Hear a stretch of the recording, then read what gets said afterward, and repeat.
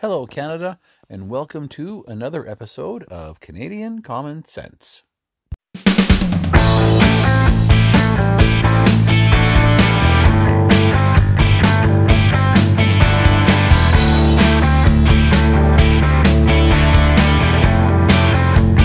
is Canadian Common Sense with Lewis and Tony. Well, hello, Canada. Today's date is July 13th, 2020, and welcome to an episode of Canadian Common Sense. It's Tony here in Saskatchewan. And Lewis out here in BC. So, how's the weather out there in the sunny Okanagan? Well, it's sunny.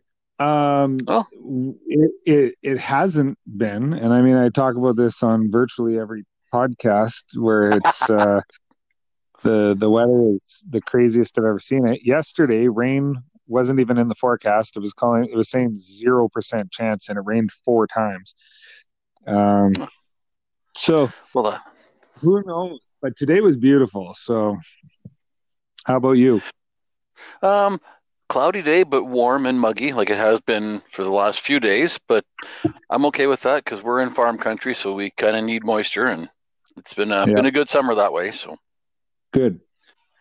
So, all right. So on the show today, we're going to talk about, well, guess what?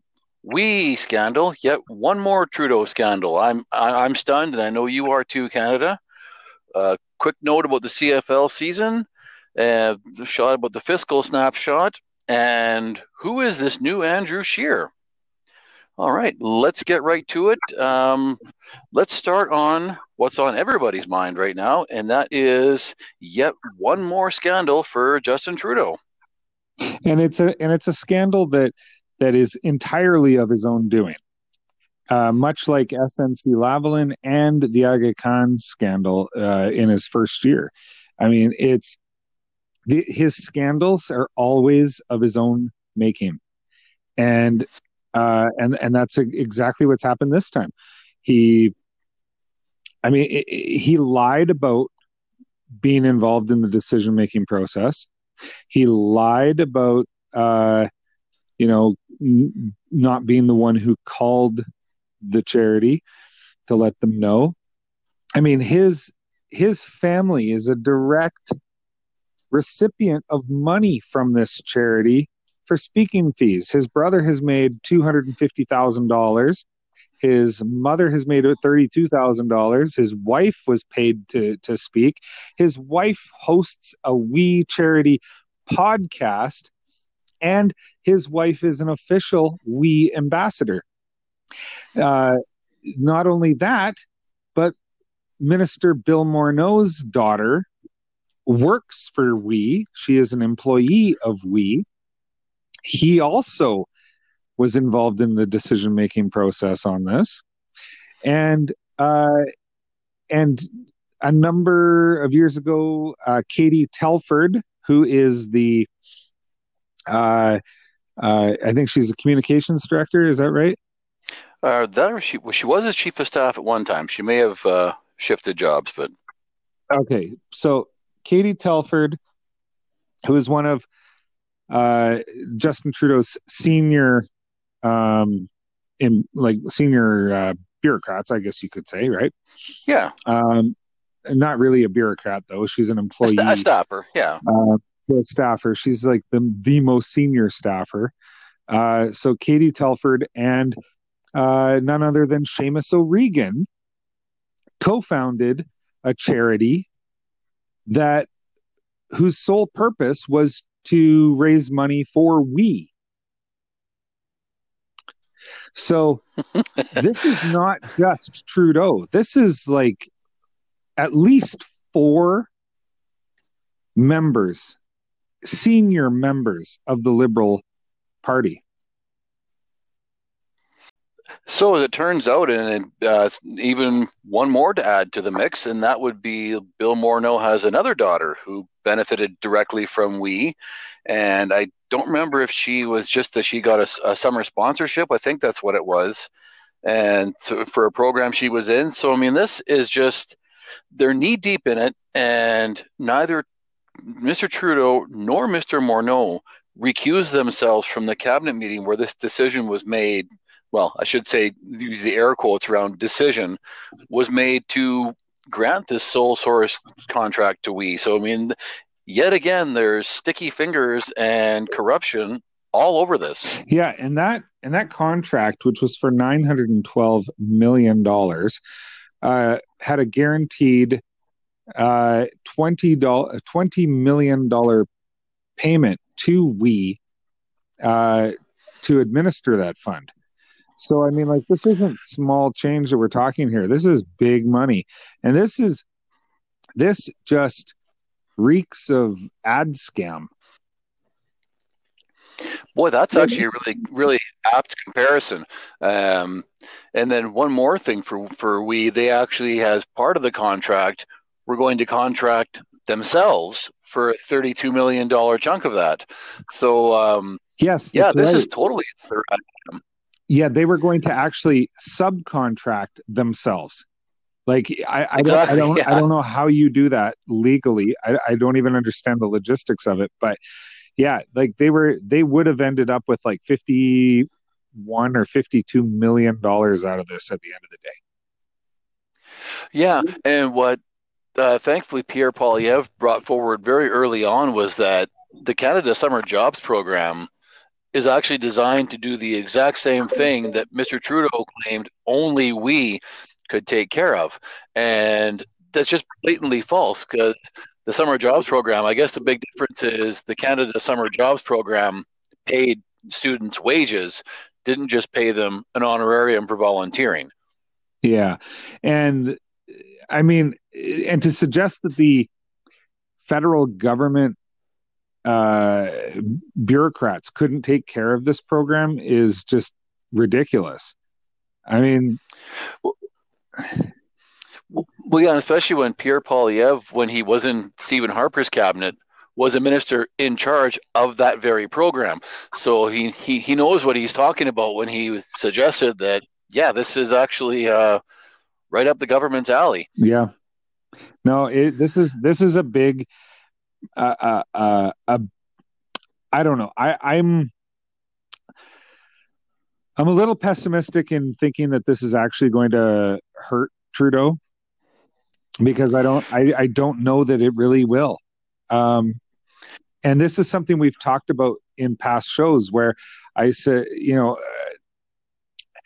the Canadian public will give a Liberal prime minister so much rope, eventually hang themselves, but they just keep giving them more and more and more and more rope. Like a conservative prime minister doesn't get as many chances.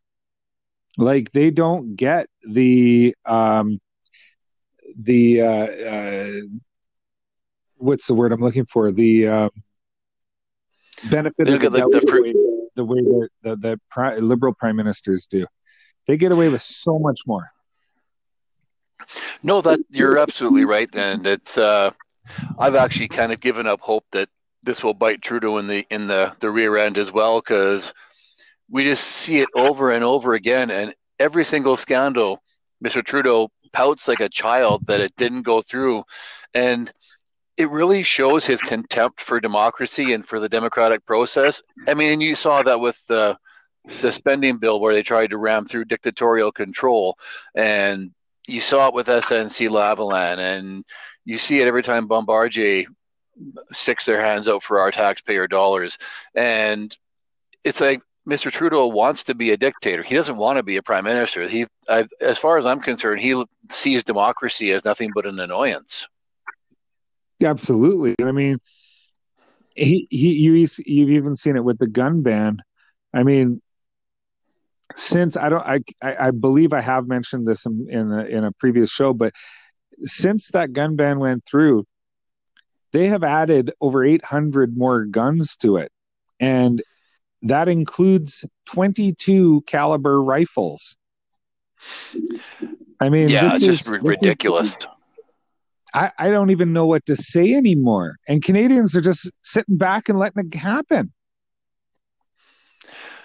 Yeah, and that's the worst part, is that I wonder if it is that the average Canadian voter is just conditioned to, you know, get smacked across the head several times by their government. Like I have no words, which is weird for me, but yeah, I have no words. I don't either. I mean, it's just so frustrating to me as a Canadian taxpayer and someone who loves their country that other Canadians just don't care. They just don't care.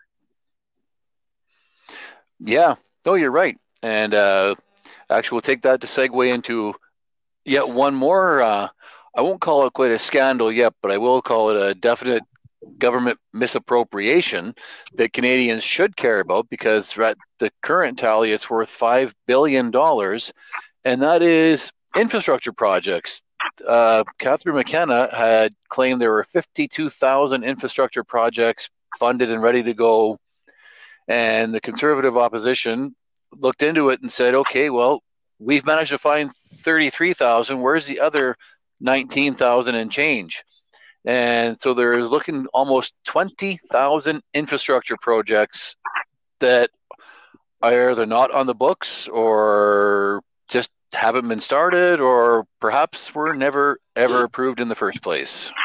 I'm not surprised because this is Catherine McKenna. Yeah, unfortunately, yeah, I'm not surprised either. And actually, you make a good point. Given Catherine McKenna, that should actually be almost expected. Yeah, I mean she's been one of the least effective ministers in Trudeau's government, and yet she continues to get high profile postings, and she's completely worthless as a minister. Oh, she totally is, yeah. And I mean, I realize she's got no. Okay, I'm gonna say it. Go ahead, haters. CDNCOMSENSE@gmail.com. Catherine McKenna has her job mainly because she keeps the gender balance. Yeah. No, you're absolutely right.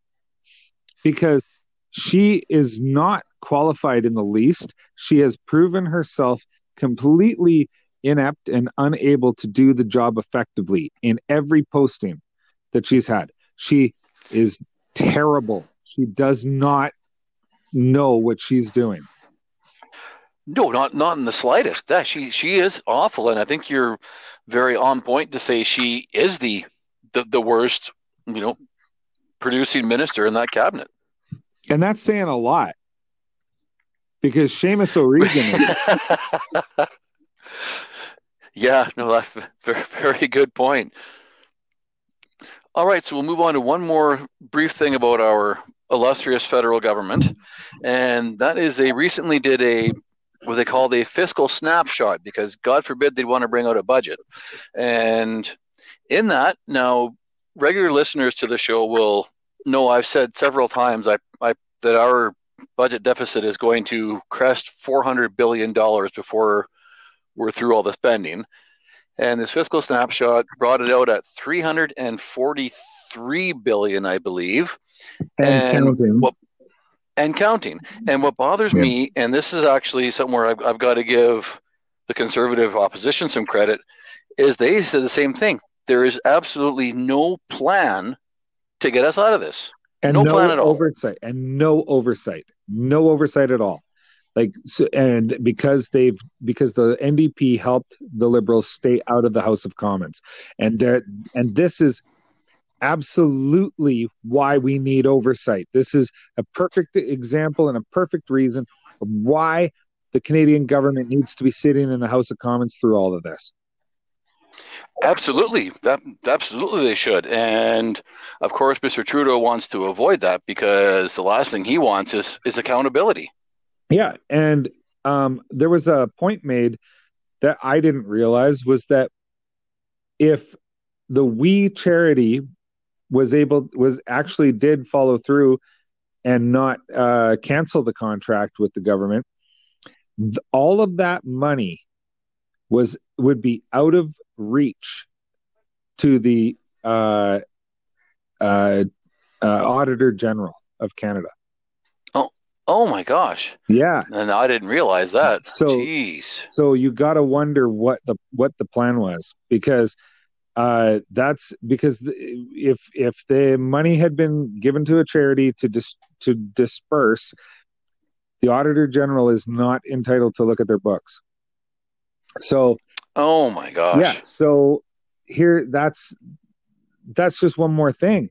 I mean, $343 billion. The federal debt before this happened was around 800 billion in change.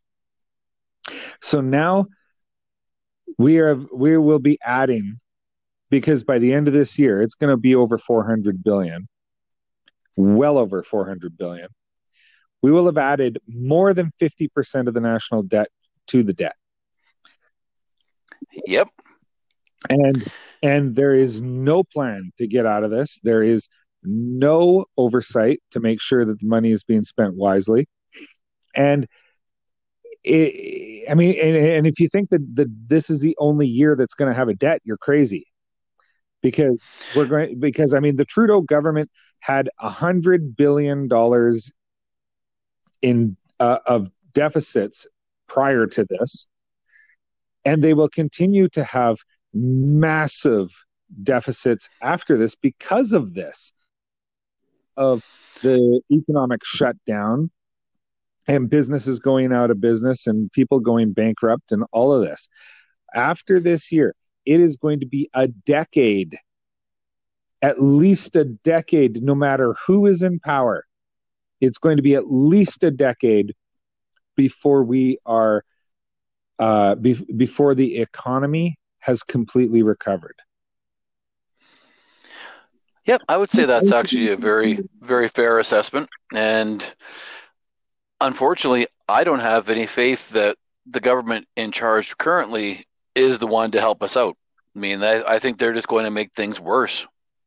Oh, absolutely. I mean, they were spending like drunken sailors when the times were good. That's when you're supposed to be paying down your debt, or or balancing the books. And in this case, our government ran successive $30 billion deficits. I mean, this is a government that is totally out of control, has no regard for taxpayers, and we have taxpayers who just don't care. Yeah, and actually, speaking of disregard, Bill Morneau was doing an interview with Vassy Kapelos over Power and Politics. I believe it was on Friday's show, or maybe it might have been Thursday. And of course, she asked him point blank, "Is there a tax increase in the works?" And of course, he kept trying to kick the can down the road. And of course, Vassy, and I know this is why you have a crush on her, wouldn't let go, and she just kept pressing him and pressing him, and he refused to answer. And as far as he would commit is to say, "Well, this isn't the time to talk about tax increases." It's like, well, then does that mean that there's one coming later? Like, it's just the way he constantly skirted all of her questions just infuriates me. Yeah, and I mean, this after all this is said and done, we need a government that is going to be fiscally responsible. That's going to shrink the federal government, because we cannot afford to continue down the road we're going. Oh, absolutely right. And speaking of a different kind of government, not that he's going to be prime minister, but who is this new Andrew Scheer? Um, Suddenly he's showed up and he's got a backbone and he's applying said backbone.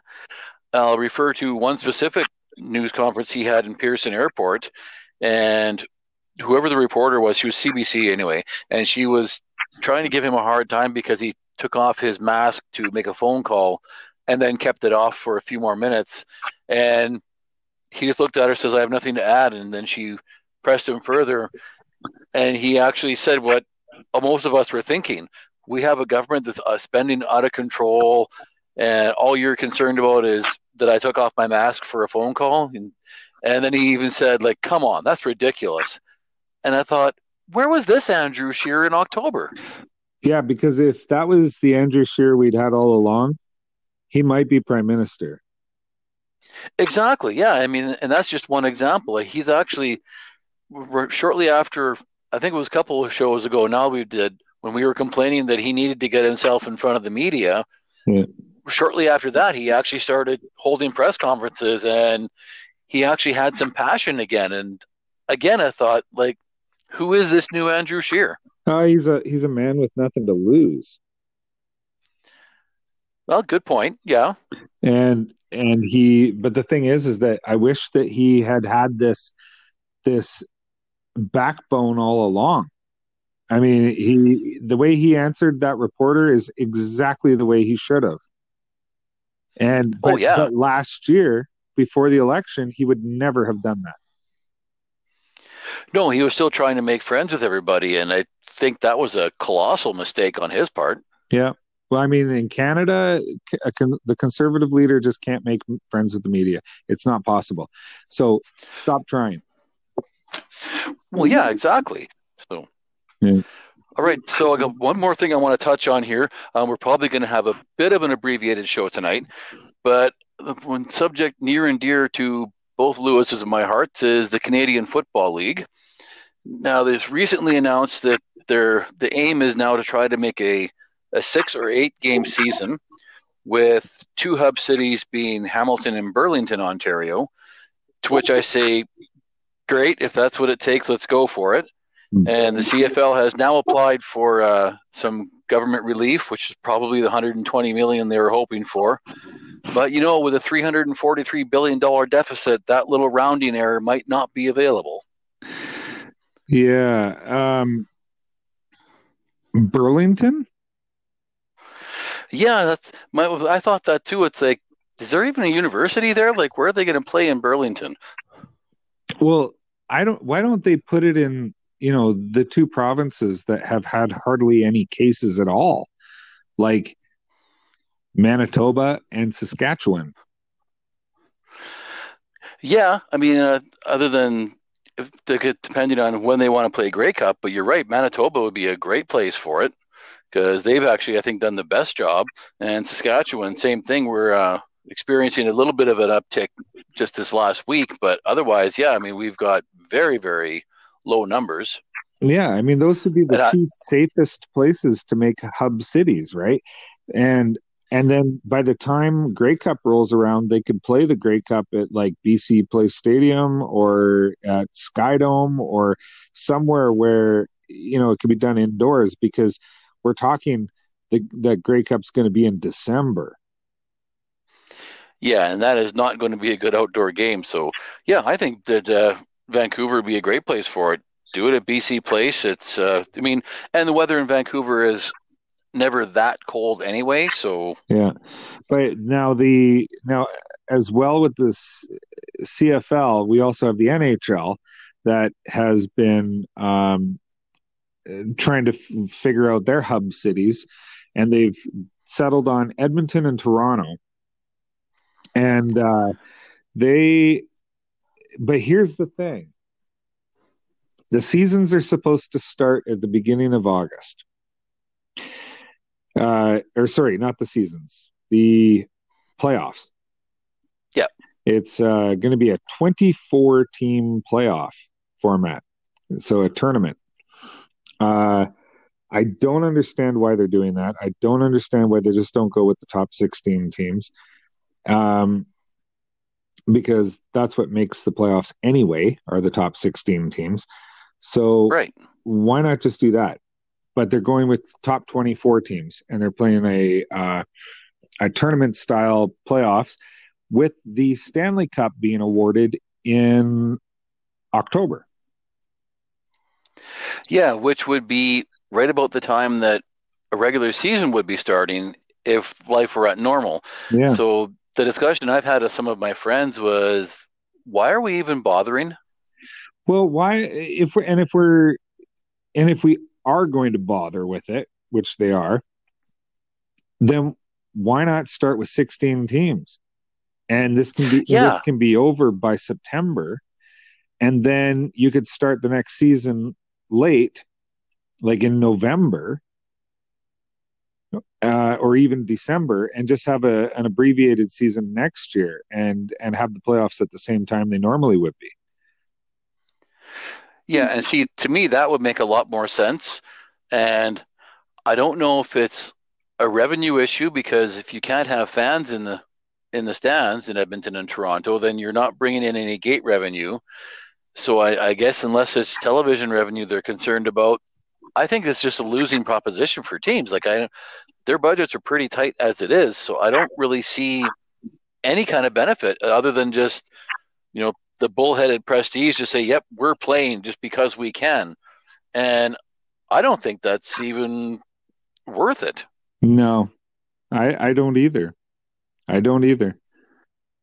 Well, especially now, like we've seen, because MLS soccer has started up, and they've already had 4 games that have been postponed and canceled outright because players testing positive for COVID-19. And what's to make anybody think that's not going to happen here? Yeah, but here's the funny part is that not a single professional athlete has ever shown symptoms. And that's because their immune systems are in great shape because they're in great shape. And so none of these, like they had an entire NBA basketball team test positive. Not a single one showed a single symptom. So that's a good point. Yeah, because they're all in great shape. You're right. They're all very healthy. Yeah. So the people who can withstand this the most are professional sports athletes. Yeah, true. So I don't know, either play or don't. But enough with this, like, let's award the Stanley Cup in October. I mean, come on. Yeah, exactly. That's just nothing but ridiculous. The NHL can survive not giving out the Stanley Cup for 1 year. The CFL, I don't think, can survive not giving out the Grey Cup. No, and I agree with that. Yeah, it's and honestly, I mean, yes, because I am a fan of the CFL, I want to see at least something happen. But as far as I'm concerned, as a taxpayer, $120 million to be added on to a deficit that's going to be almost $500 million really is a rounding error. So let's just do it. Yeah, I hate to say that, but I agree with you. Yeah. Now, one more thing on the CFL I want to talk about, and I think we probably can get a wrap after that, is the Edmonton Eskimos. Now, this first came into light.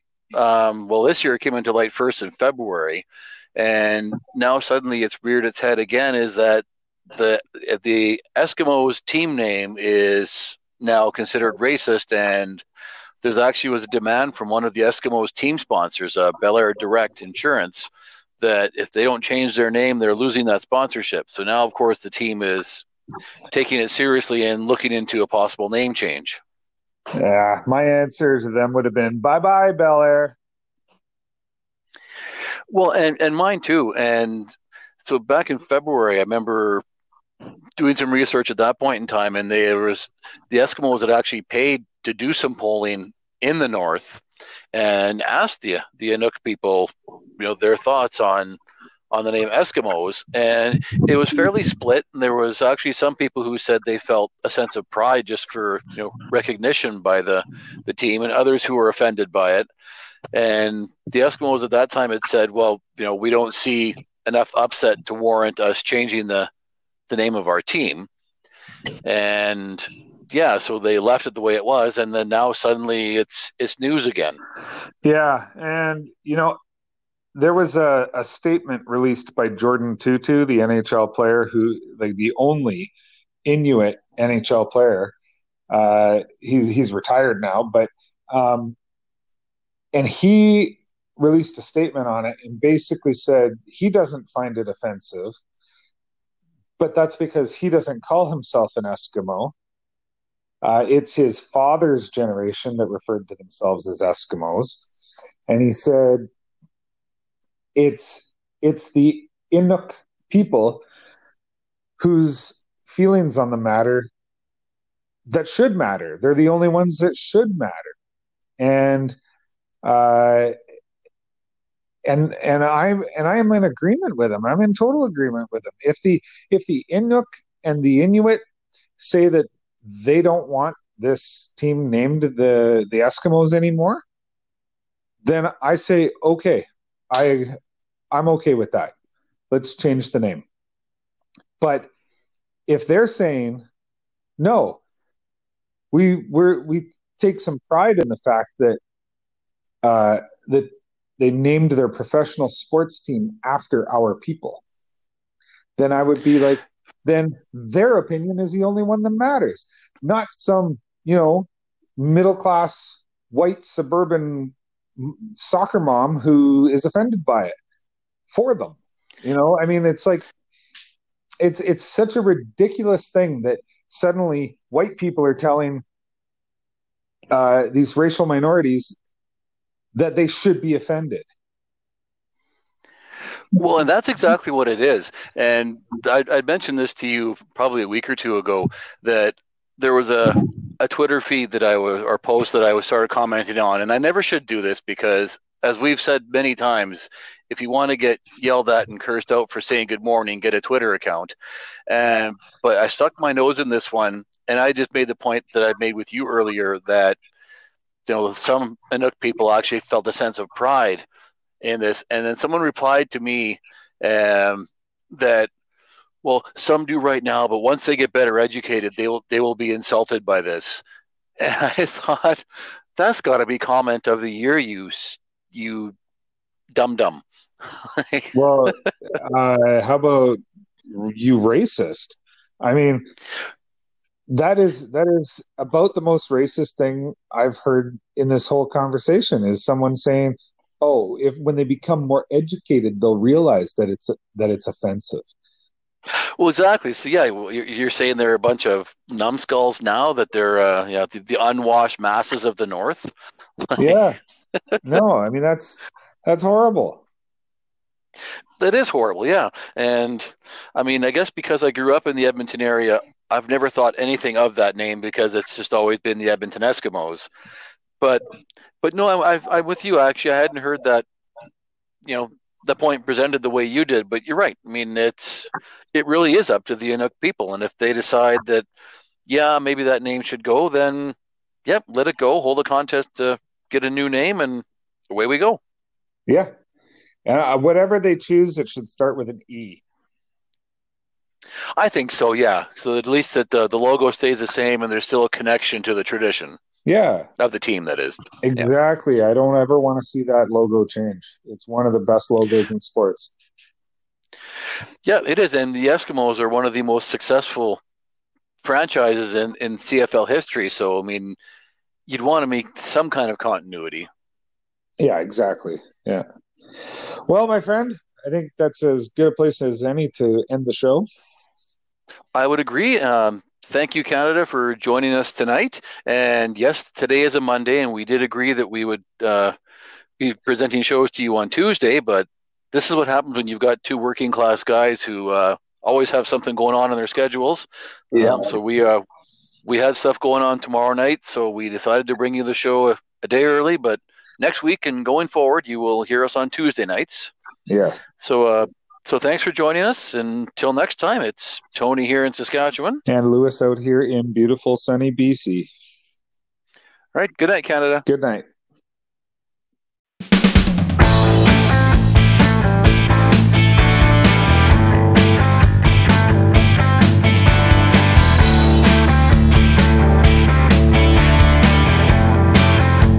This is Canadian Common Sense with Lewis and Tony.